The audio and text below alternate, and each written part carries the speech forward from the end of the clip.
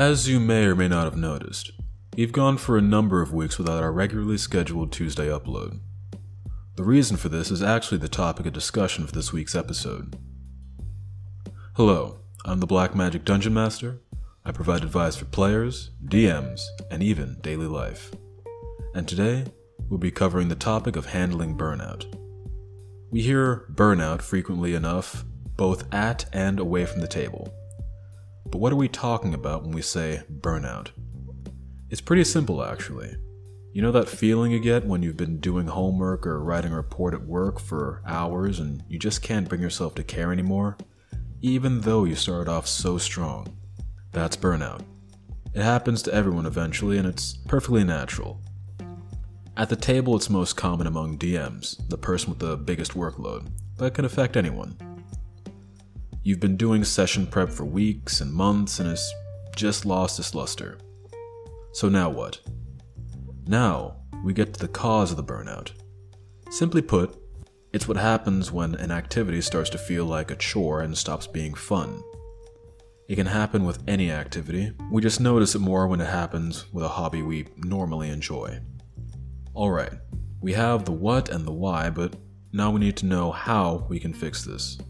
Much like putting on an old pair of pants that are too small for you now, forcing yourself might do more harm than good.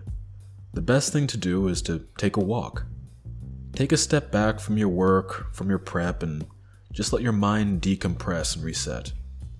Depending on how deep your burnout is, your proverbial walk may need to be longer or shorter than others.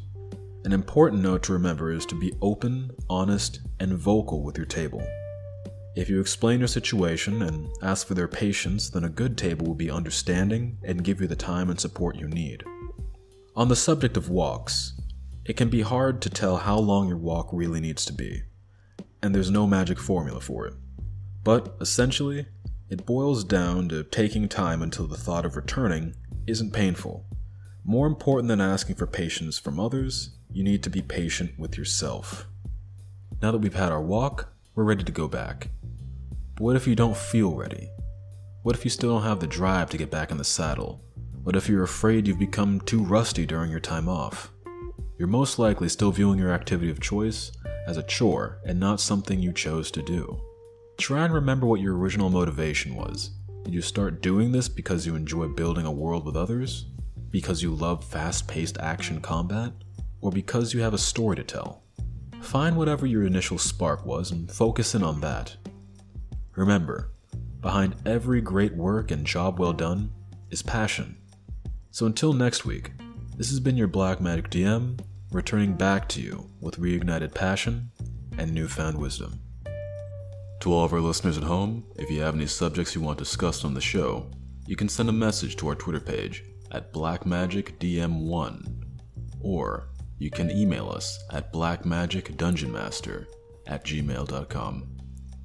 Be sure to look out for new episodes every Tuesday on popular podcasting websites like Anchor and Spotify. And until then, thank you for listening.